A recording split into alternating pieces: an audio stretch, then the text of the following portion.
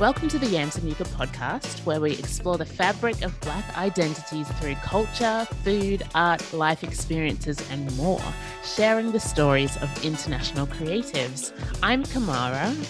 Hi, everyone. I'm Heather, and we are your co-hosts. Thank you to everyone who is joining us for the first time today.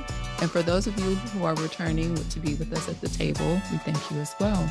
We have an exciting show planned for you today, and we're going to do something a little bit different. We're skipping over the appetizer, and we're going straight to the main course because we have a special guest. So before she comes to the table, I'm just going to share a little bit about her. Charmaine Wilkerson is a Caribbean American writer who has lived in Jamaica and New York and currently lives in Rome. She knows firsthand about shifting concepts of home and family. A graduate of Barnard College and Stanford University, she is a former journalist whose award-winning short fiction has appeared in magazines and anthologies.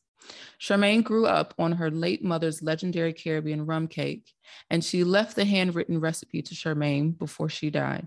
Black Cake was inspired by a text that Charmaine received from her American nephew, who was getting married and wanted his grandmother's black cake recipe for his wedding.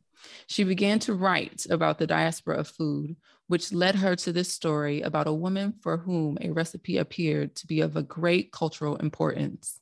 Let's welcome Charmaine to the table. Welcome, Charmaine. Hello, it's great to be here. I love the idea of your podcast, and it's really an honor to join you. Thank you. Thank you so much. Well, it's an honor to have you here. And as you know, the podcast, we do like to speak to people who from the diaspora and who have lived an international life, such as yourself. So first of all, I would love to know where you consider home. You know, you mentioned that I live in Italy, but I consider myself to be a New Yorker. And the answer is never simple. I know both of you have lived in different places, and you know, I spent part of my childhood in Jamaica. I did move there as a little girl. I've lived on both coasts of the United States and gone to universities on both coasts. And now I'm in Italy. And, you know, people talk about this idea of world citizen. I don't know about you, but I don't really feel like a world citizen so much as a person who has an affinity for more than one place, feels at home in more than one place, feels nostalgia for more than one place. I can just speak for myself, but I definitely identify with that. I don't know about you, Heather, but yeah, definitely feel nostalgia for a few different places. So now that you are in Rome and you've lived in Jamaica and East Coast and West Coast of America, how would you say living in all of those places has shaped your identity? Well, without a doubt, you know, and I hinted at that, I have a sense of belonging to more than one place. And I think that it is difficult for any of us, even in a fictional world, to imagine what we would be like, you know, after another kind of upbringing. I only know how to be myself. But where my imagination takes me is thinking about, as you know, you mentioned sort of shifting concepts of home, family, and identity. And there is no doubt that the idea of how identity is formed and how it might shift informs the novel Black Cake. Black Cake is a fictional work. It is not autobiographical.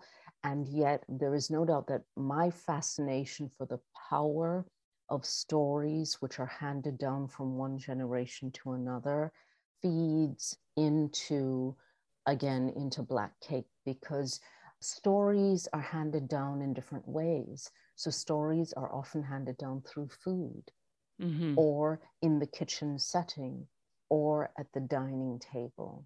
And I am fascinated not only by the stories that are shared and how they shape our identities as individuals, as families, as entire cultures, but also the stories that are not shared. You know, what are you not told? What do you learn later? How does that affect how you see yourself and others? And I think a lot of that, the moving around and coming from a multicultural family where no two people have had quite the same upbringing, also feeds into the idea of, well, what if you think you're one person and you find out you're another? And that definitely comes through in the book, Black Cake, as well. You know, things that are said that shape you and things that are not said that shape you. Yeah. And talking about those stories that are not shared and those that are, what inspired you to become a journalist or a writer, to create your own stories and put those out there in the world? Well, you know, I was one of those little girls who was always reading and loved stories, and I would swipe books from my parents' bookshelf, probably books that were a bit too advanced for me when I was a little girl. And I always thought I wanted to write stories. But like a lot of people, you know, when you look at your life and what seems to make sense in terms of being practical, in terms of generating an income, in terms of where you live, I looked at journalism because I love the writing. And I found that journalism was a wonderful way to live in one's community. You know, you'd get to meet people, you'd discover things. You certainly had to break down some of your own assumptions. And I found that really gratifying in many ways, but I've always had this pull towards the fictional story, which is completely different. Because when you look at journalism, or when you look at communication for other people like clients or colleagues, which I've also done, you always start with, okay, what is this about? You know, maybe you learn new things. Maybe it's not quite what you think, but you start by saying, what is this about?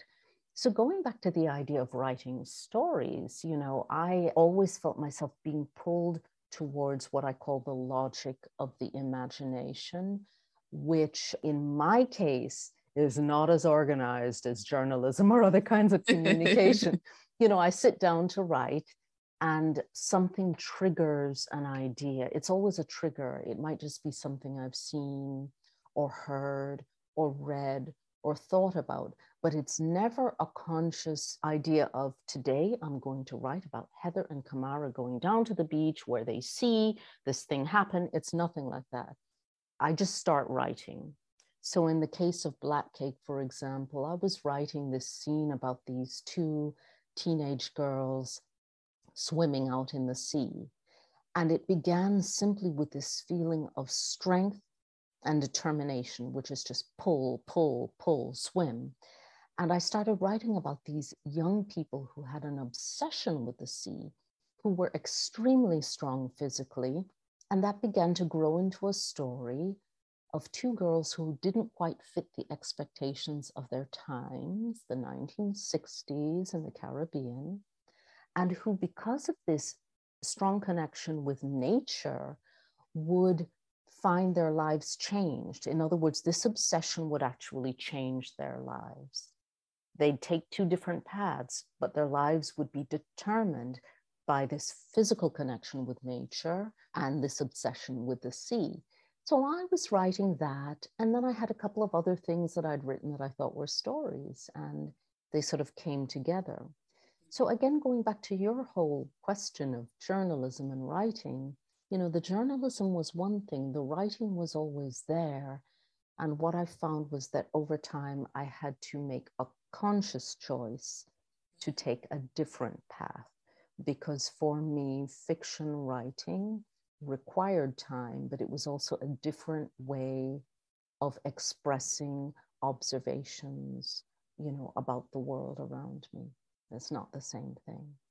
Yeah, and I could definitely feel that in your style of writing in Black Cake, where it's not really a stream of consciousness, but it's almost like, it's definitely not as organized as journalism would be. It's like you're living the experience of a person rather just the structure, like this is the story and they did this, you know, you're really feeling those emotions and that movement, as you described it, literally of that pulling in the sea, and you can feel the environment around them as you're reading it. So we can definitely sense that in the book, and it's brilliant. Thank you. So what was your catalyst? I mean, you talked about feeling the need to make that conscious choice.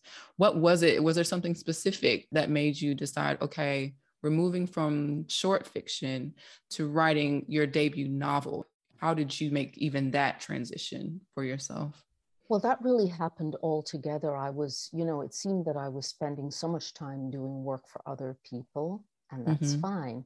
But because the other work that I did, you know, let's call it day jobbing or my previous careers, because that kind of work involved constant computer time, reading, writing, the same abilities I needed to use in fiction writing, I made a conscious decision to sort of reduce the amount of time I was spending doing the other work once I felt I could afford to do it. And so it's only been several years that I've been trying to make a conscious effort to write fiction regularly, because it is a different mental process. And maybe other people can do it all, you know, raise 3 kids, be at the computer all day and still write a story. Toni Morrison did it. But, you know, I needed to sort of back off from the other stuff. So the catalyst in terms of short fiction to novel writing, it really all sort of came together. Earlier, I was telling you about how I wrote a scene and that sort of grew and then connected to other scenes and ended up in Black Cake, when I actually had written another novel, because it was a story that came to me, never saw the light of day. Don't ask about it. But the point is I was writing. And while I was doing that, I was also writing short stories. And I discovered this wonderful community online of other writers who write very short stories. We're talking about a page, 2 pages, a paragraph. And many people use the term flash fiction and also microfiction.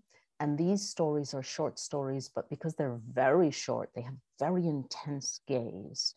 And I was fascinated by that because when I was writing that first story, I was sort of writing it in that way.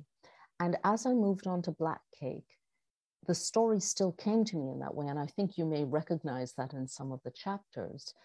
It doesn't mean I don't see a larger story. It's just that often I focus on one image, one feeling, one idea.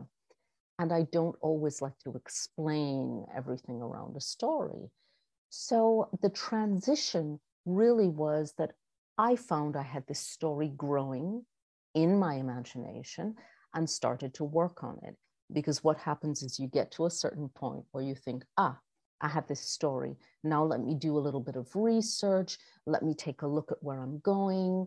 Let me examine, you know, whether this is making sense. I have these 3 characters over here and another 2. And maybe I'm telling you too a bit too much about the writing process, but that's how it works for me. I'm always writing what I call scenes. And those scenes may be short stories, or they may end up being something longer. And I'm also working on something else that's longer. And that's how it was born too. I just write stuff down and I allow myself to think about where I'm going. So I'm very much a write first, ask questions later person. Your question was the transition, and I wouldn't say there was a transition. I would say that I had this project and it started taking up more of my time. Nice, lovely. No, we love hearing about the process. That's what we would like to share and kind of give that insight to on Yams and Yucca, so people who want to be writers can kind of see what is it like? What could I be doing? What practices could I try out? So thank you for sharing that. Yeah, and it also helps us to really understand how you came to put the book together. And now it makes more sense when you mention the combination of the short writing format, but creating it into a longer project, because when you do read the book, that does come across and it brings across the ideas in a really succinct way, especially with the shorter chapters, presenting an idea, presenting a whole story of a person in a shorter time. And then you mentioned, you know, some things that other writers have to deal with at the same time whilst they're writing. So it would be really interesting to know what challenges you faced in the industry, especially as a Black writer. Well, when you say the industry, I gather you're speaking about the publishing industry in terms of book writing, as opposed to journalism or other kinds of writing. I'm very new at this. You know, this is my first novel. As I mentioned, I had another novel, which I showed to a few people, but then I was writing other fiction. I was able to publish short fiction by entering competitions, which I do suggest to new writers because it's a wonderful way to sort of get your foot in the door without knowing anyone. And I do think that it's, I don't know if democratic is the right word, but it's sort of a more open process. But going back to my own experience, I think I'm too new in the industry and I've been too fortunate. You know, I wrote this story, I showed it to a few people, I had good feedback, and then I found an agent and a publisher. I've come too recently to the industry and have been too fortunate to really talk about the challenges. I can tell you what I thought the challenges were. I wrote this story, from the heart, from the mind. And as I looked at it, I thought, most of the people in this novel are people of color. Some identify as Black, some not. I wonder if people like this story, people meaning people in the publishing industry, would they be less likely to invest in it because there are more people of color and because these characters are not quite fitting with prevailing stereotypes of what people of color do in stories? Because you have a number of different characters in two different timelines, roughly the 1960s and the present day, the recent past. And they have all sorts of issues. Some are related to race, colorism. Others are related to relationships, aspiration, communication with parents, their love lives. So what I felt, it was more of a trepidation and a worry and concern that maybe no one would ever publish anything I write if I people it with people of color. And this is not a lack of trust in readers, because you know what? Look at me. Well, I love Jane Austen and I love Shakespeare and I read William Faulkner, and we all read stories with people who don't look like us. And often we say we want to see more people in literature who reflect some of the realities that we may be living. But we also love stories about other people, don't we? So I believe that readers love a good story, and they will embrace stories that have people who are different, and people who feel they don't see enough faces out there or characters out there who reflect their lives will embrace stories like that too. But I did wonder. I really had no idea until about a year and a half ago that anyone would publish a novel I'd written. It's really positive to hear that the process has been fairly straightforward for you, and that your characters and your concerns were, somewhat unfounded. And I hope that continues. I think people just like to hear an authentic story and really get the authenticity around the characters. So that's definitely has to be a positive thing. I did just want to say this really because I expressed my personal concerns, but my experience has been nothing but wonderful, because the great thing about the publishing industry, I think the challenge is it's a business. It's always going to be about business.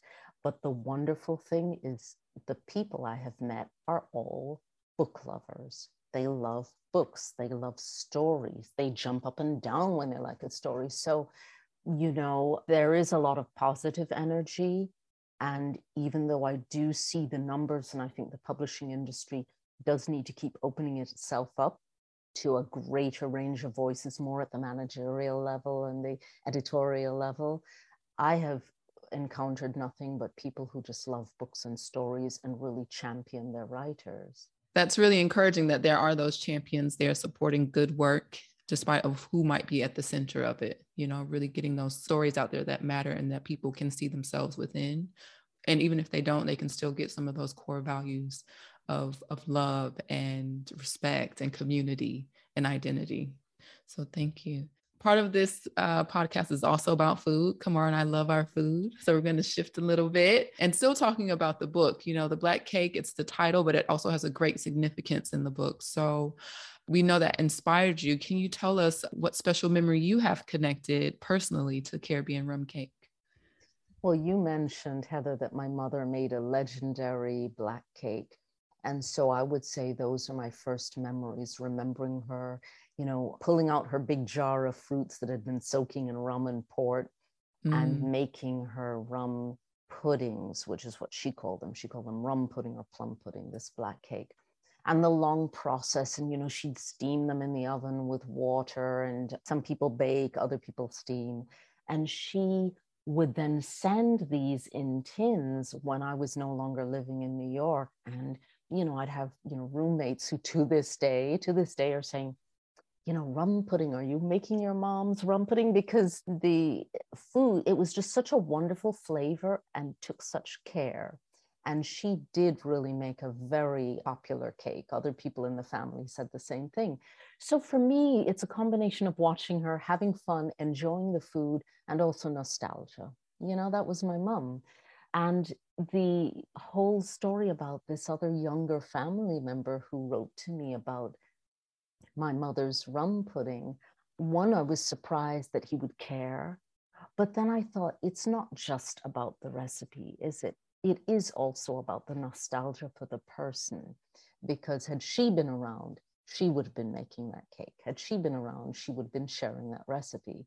So we cannot really separate our love of certain recipes from our love or memories of the person.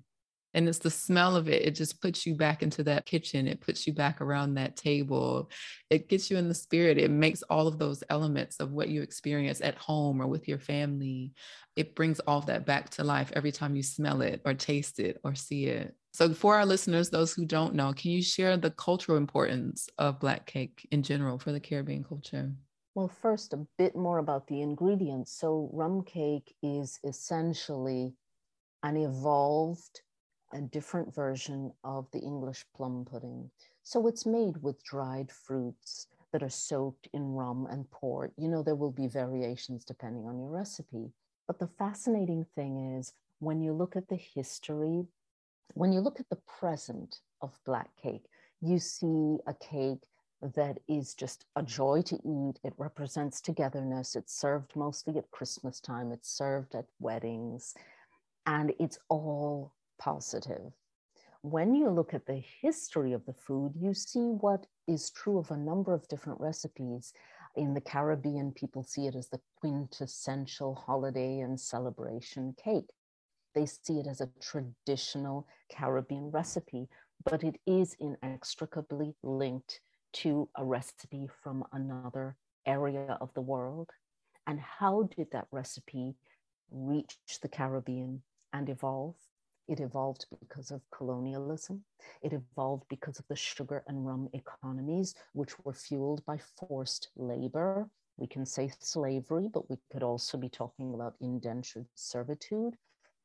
And so when you look at the history of the recipe, you see a whole world of change, and you see politics and economics and social situations. And in a way, they are two parallel stories. It doesn't change the fact that when I have rum pudding now, it's a beautiful experience. But there's the story that isn't always told, right? And so that cake in the novel Black Cake becomes a symbol not only of family togetherness and memory and cultural identity, but also the understanding that if we claim something as a tradition, we need to kind of look at where that tradition really came from.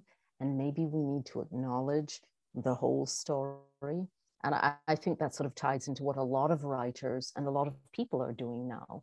They're saying, let's take another look at the stories we've been told about who we are, where we come from, how we've lived. Let us dare to take another look.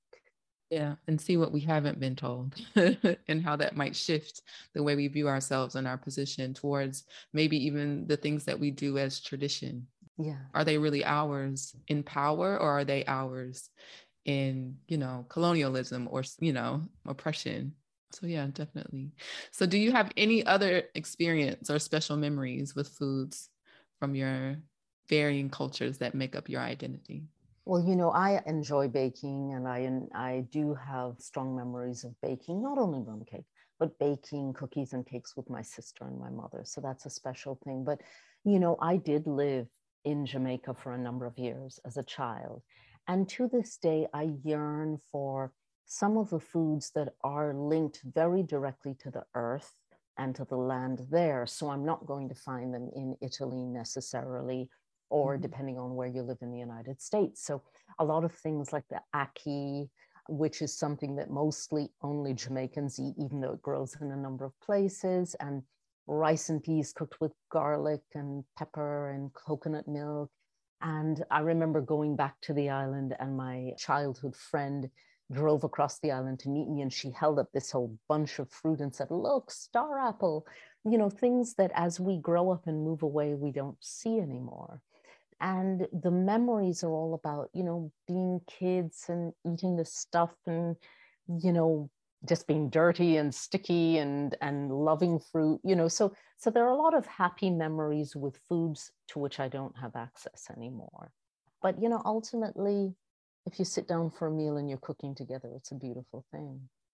Yeah, it's so interesting, the memories of food. And you mentioned the Ackies, because I know myself growing up in Australia, and my family heritage is Jamaican as well. And my mum would always ask people when they were coming over from England or wherever, and she asked what they should bring. She would just say, just bring a can of Ackies. And that's it. Don't bring wine or chocolates or whatever else it is you want to bring as gifts. The gift that means something to me is a can of Ackies. So we would have these cans of Ackies in the cupboard that she would just treasure, stare at, not cook, but just just keep there. So I can totally identify with that. So did you never eat it? Did you never have ackee and saltfish? Oh, no, we did. But she would she would just treasure them in the cupboard for a little while just to hold on, like you said, the memories that they have and what it symbolizes before cooking it. But no, she definitely cooked it, and we got to enjoy that.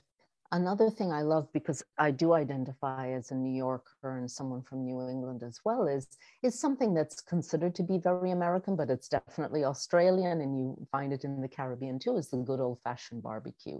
So things like taking corn on the cob and putting it right on the open fire. It doesn't have to be about the meats one cooks, but also the vegetables, just that barbecue and hanging out in the backyard and playing goofy lawn games. And again, it's just the being together. And those are the things that I do associate with my parents who are no longer around, which, sure, you miss people that you love who are no longer around, but they also bring a smile to my face. That's the power, as Heather said, the power of food brings back those memories. So we do love speaking about food, and we know that food is the center of the story, but also within the story there's family dynamics, generational secrets, and interactions across cultures. You already said that it wasn't autobiographical, but did you draw on any of your own experiences to create these elements in the book? While I didn't draw specifically on certain experiences, certainly the idea of not knowing the whole story is something that has helped to feed my fascination also with identity and intergenerational communication, because I come from a family where, again, very few people have had quite the same upbringing, and my parents both lost their parents at early ages. So there were a lot of stories that I did not know or just heard half stories, what I call half truths.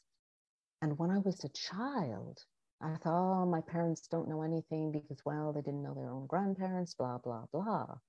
Then as I grew older, you get to a certain age and your parents forget and they say something. And then you realize, aha, they didn't tell me that, So you begin to realize that in any case, people do conceal some of what they know. Sometimes it's a sad story, Sometimes it's just something that felt very private, but as your children grow a little older, you feel more comfortable communicating. So in that respect, the idea of stories that people don't share because maybe they feel the others are not prepared to hear them, even though maybe it would make no real concrete difference, that is something that fascinates me and that stays with me and probably fed into these characters. Yeah, that is really interesting, that concept of things that people don't say, but as you get older, it's like people sometimes feel more comfortable to share things with you. I won't tell you any of the details, but I remember a funny episode, and I mean, it is funny, you have to laugh, in which, sadly, my mother passed away and our stepfather was still with us, and I'd known that man all my life practically, so we were very close. And I remember that as soon as my mother died, all of a sudden, all of these stories came out. And he'd say, oh, well, your mother didn't want me to tell you that. She wouldn't have liked me telling you this, and blah, blah, blah, blah. And it was fascinating, just personal things that are of no interest or importance to anyone else, except that for me, at least, I'm speaking only for myself and not for my siblings, it gave me some perspective on some of the challenges that my parents may have faced as younger people. Difficulties that you don't know what people are going through. And you don't know why they don't always share things. And sometimes when they don't share, they also suffer consequences because people don't understand. They don't understand what's going on. And so that's a little detail. If you think, for example, without giving you any spoilers, if you think, for example, of the character Benny in Black Cake, there's a brother and a sister, Byron and Benny, and how there was a lot of misunderstanding around Benny, in part because she chose specifically to not share some of her difficulties with her family. In not sharing, and then also being very prideful, she did add to some of the misunderstanding. She didn't cause it on her own, but she did add to the misunderstanding between generations. Yeah, it is interesting learning more about people and just contemplating why they might have made the choices that they did to share or not share. Yeah, so that's always interesting. And I guess in those times you can only just contemplate and reflect, really, to consider what their thoughts might have been at the time. We know about Black Cake, but where do you normally draw inspiration for your work? I'm very influenced by an idea and by sensory details. So I do tend to start small and then it becomes a story. So I mentioned the scene that takes place in the past, the timeline that deals with the 1960s in Black Cake, of just these girls swimming. So sometimes it just comes to me that way. And I allow it to do that and just write, because the mind is complex, it's interesting. All you need is a color, a thought, a smell, and your imagination goes. So when you talk about inspiration, without a doubt, I tend to be, sometimes I'm out walking and that's where I get the writing. I remember this is for a project I'm working on now. I remember being at the Tate Modern Museum in London. And I was just thinking, oh, I should be writing. But let me go. I'm here. I'll go to the museum. And all of a sudden, in the midst of an exhibit, I have to stop, pull out my notepad and start writing. And that's how the mind works. We do have to live. We should just try to listen and look and read and write, because, I shouldn't speak for other writers. Everyone has a different method. But what I will say is the ideas come, you write, and then you think about it later and try to make some sense of what you've been writing. Writing is a lot of revision.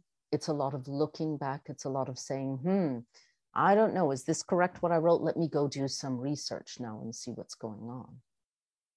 When I say see what's going on, what's really going on? I wrote this.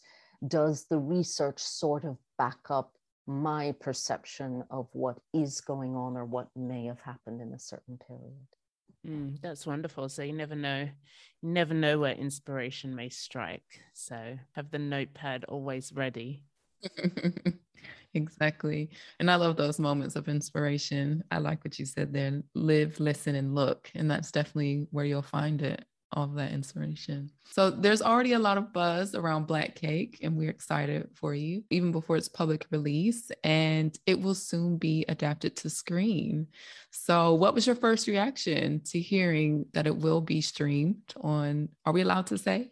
Well, yes, it has been announced that Hulu, the streaming service, has ordered an 8-part series based on Black Cake, the novel. And yes, it has been announced that the producers, meaning there's kind of a team, a sort of a tripartite team, including Oprah Winfrey's Harpo Productions, Marissa Jo Serrar, who was an award-winning screenwriter from The Handmaid's Tale, who's doing the Women of the Movement is the correct title, and Aaron Kaplan of Capital Entertainment. It has been announced, but it's early. So everyone's just sort of doing their writing and thinking and planning. And I'll leave the rest to others to say. But it was wonderful. It was like a dream come true, but I didn't know I had dreamed it. I wrote my book I'm happy to have it published. I'm happy if anyone's interested. And that's the way I'm thinking. And along comes this interest from these various people. And it's really exciting to think that they read, because of course they read an early version of the book and found it interesting. Because the two women I mentioned, in particular, Oprah Winfrey and Marissa Jo Cerar, are also people I really admire. They are women of color. And I hate to be a little chauvinistic in that respect, but it really is, it really does mean a lot to me that two prominent and extremely talented women of color are leading this project and found something in Black Cake, the novel, that was interesting to them.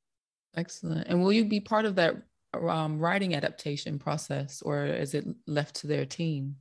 Well, it's going to be a team effort that in some way would include me, but there is a screenwriting team, and that's fine with me. I think I'm very excited to see how they will interpret the story, because I'm one of those people who I love film, and I do not expect film to follow a book to the letter necessarily, especially if it's a series.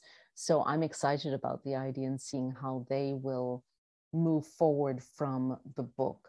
Why? Because I think that when I write a book, I've done that writing, and I think of it as the beginning of a conversation with other people who read the book. Where does that conversation go? And film is one of the places where that conversation can go. And speaking of which, what do you hope the readers take away from it? Before they even get to see the adaptation, what do you want them to see? Well, first, obviously, I hope people enjoy the book, but each reader is different. And so it's up to the reader to decide how they feel when they read Black Cake, the novel. One thing that I do hope they will notice is the fact that, again, you have a number of different people in this story, many of whom are people of color, but not all. And one thing they have in common, most of them have in common, is the fact that they run up against the expectations and stereotypes of other people based on the way they look, or their family background, or their love life, or their profession. And in fact, this really influences their identity to some extent. And I find that's that interesting conversation that takes us back to the beginning of this talk. How do you identify? How do other people see you? And what comes out in the wash?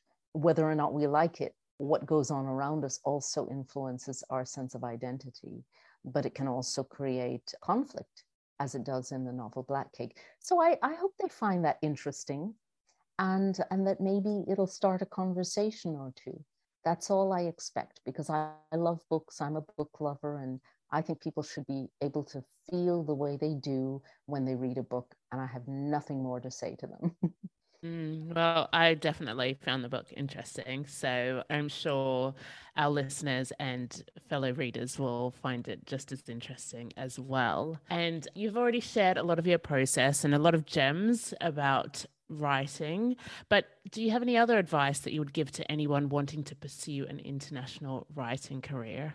Well, certainly, as someone who lived in a country where my native language was not the main language, and where I didn't really know a lot of other writers, people writing stories in English, I would say that we are living in a golden era in terms of the kind of community you can find online.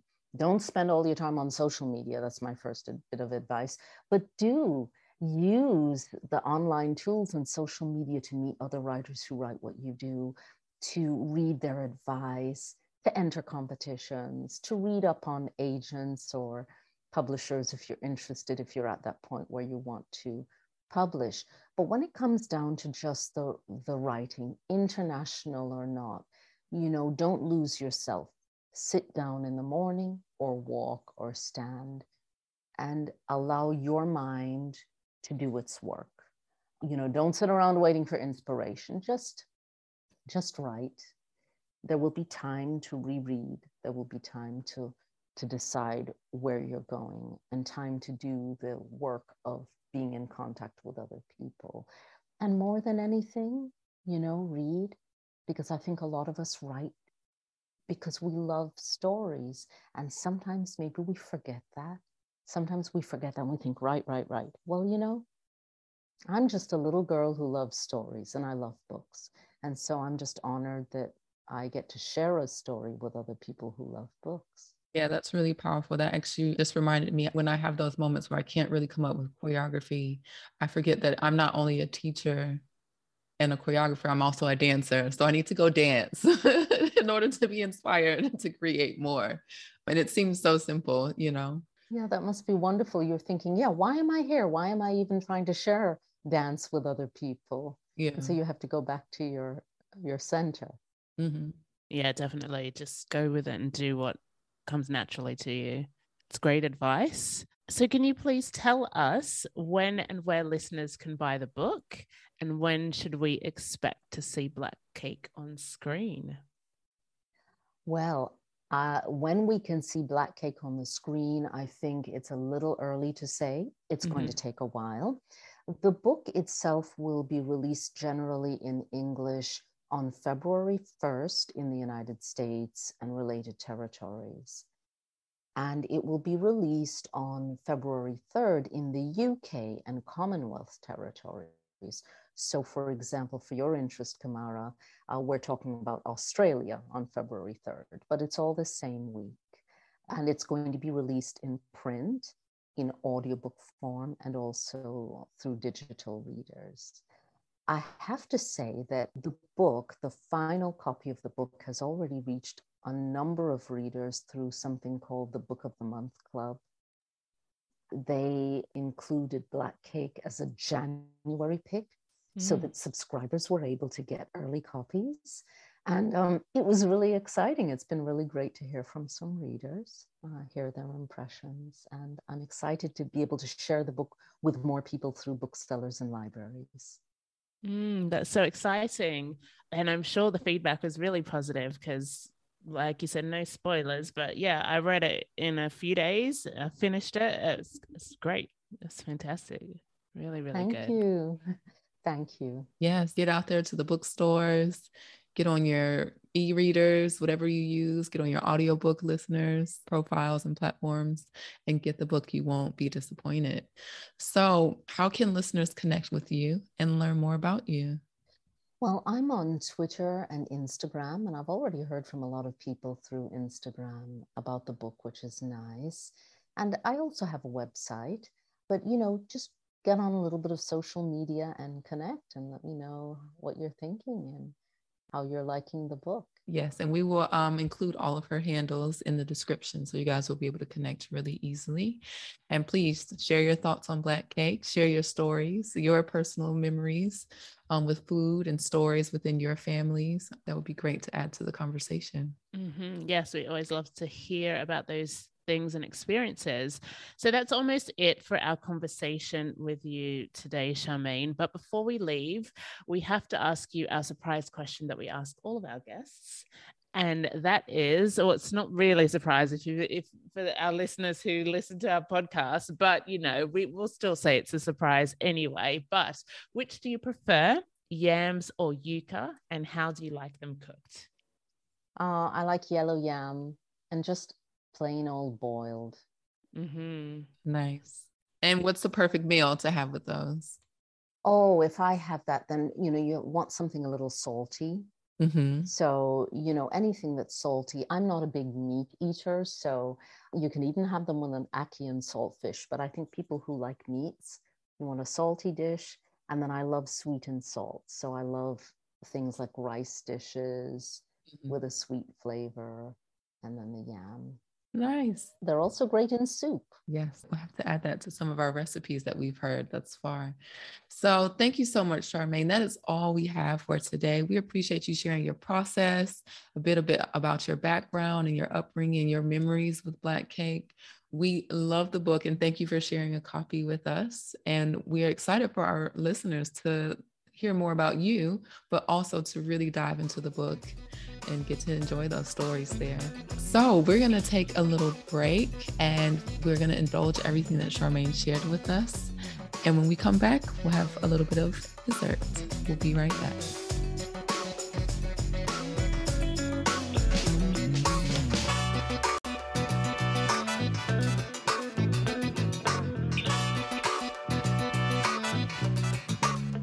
We are back, and it's time for our sweet and savory desserts.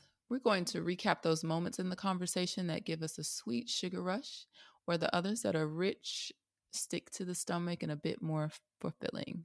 So for me, my sweet moment actually comes with a little takeaway quote. Live, listen, look. When she was talking about how she was meant to be writing, but decided, she didn't have any inspiration, but decided to go have a visit and see an exhibition at the Tate Modern. And she was, walking around, and right in the middle of it, she just had to pull out her notebook and just start writing right then and there, while she was taking in someone else's work. And it's a simple, sweet little moment, because that has happened to me often where, you get a bit of a creative block, and you just kind of have to take your mind out of like focusing so hard on producing something and kind of just do something else, not related. And you get that unexpected spark in the middle of what you're doing to just create. Yeah, so that was my sweet moment. I'm going to live, listen, and look for those things. What about you? Nice. Yeah, that was a good takeaway for sure. My sweet moment was the fact that she said she has been fortunate to not have encountered any challenges or many challenges creating her debut novel, which is, so wonderful to hear, because we know how challenging it can be in the creative industry. So I think that was quite a sweet moment, because she's been able to enjoy this moment and her debut novel, and just get the feedback and all the excitement that her readers are sharing with her. So I think that was a sweet moment for me, because it's so joyful, really. Yeah, absolutely. And very fortunate that she can like live in that joy right away, putting Mm-hmm. herself out there, because it is a task. Like you never know how people are going to receive you in it. And what a nice feeling to just get that, that affirmation and that support and celebration right away in your work. Great. So what about your savory moment? Well, my savory moment actually is similar to your sweet moment, Mm. but I took it as a more deeper, reflective way of Okay. looking at it. Go for And it. what I wrote down is that Charmaine said, "Don't sit around waiting for inspiration," which I think is, really similar to what you said for your sweet moment. But for me, I took that as more something to reflect on, because, yeah, like you said, sometimes we sit and we're just waiting for something to happen, waiting for creativity to strike or something like that. And, if you just let it go, or just go for a walk, or listen to music, or do something else, that creativity or inspiration can come to you. Nice. Nice. I like Yeah. that. So almost like a chicken and waffles kind of dessert. A little bit of savory, a little bit of sweet. I got the sweet side. You got the savory side. That's right. We both interpreted it in different ways. So that was my savory moment. And what was yours? My favorite moment was when she was talking about when there are half truths that your parents tell you when you're younger, and Mm-hmm. then as they start to forget, things, what they forget what they meant to not, what they weren't supposed to tell you, and you start to get more and more of the truth or broader perspective of what actually happened in their lives and their perspectives. Mm-hmm. She just started to see her parents and her elders in a different light. And that just made me think of just the relationship between my mom and myself and Avery, and like how my mom tells Avery stories. And I'm like, that didn't happen like that, And I'm like, wait a minute, what? That wasn't, that's not what I remember.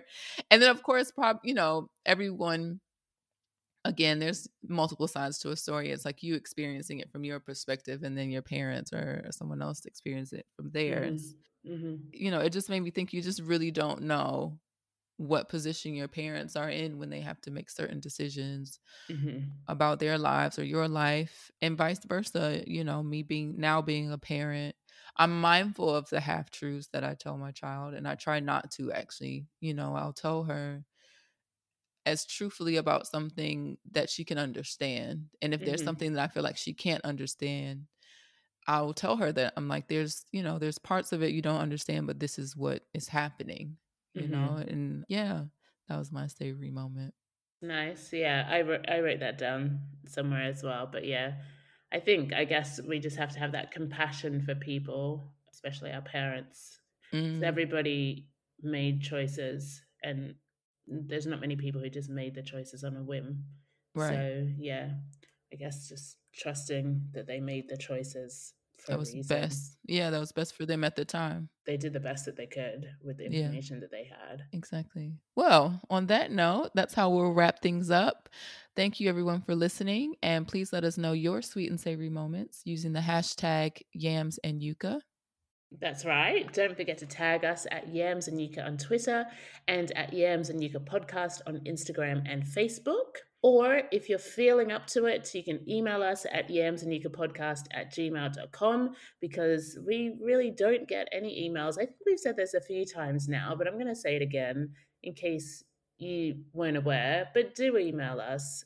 We love an email. Once again, the email is yamsandyukapodcast@gmail.com. Yes, we want to hear your thoughts on today's conversation, maybe conversations from previous episodes. So let's keep the discussion going. Share your stories as well so you can add them to the Yams and Yucca tapestry, and we will chat with you guys next time. Bye.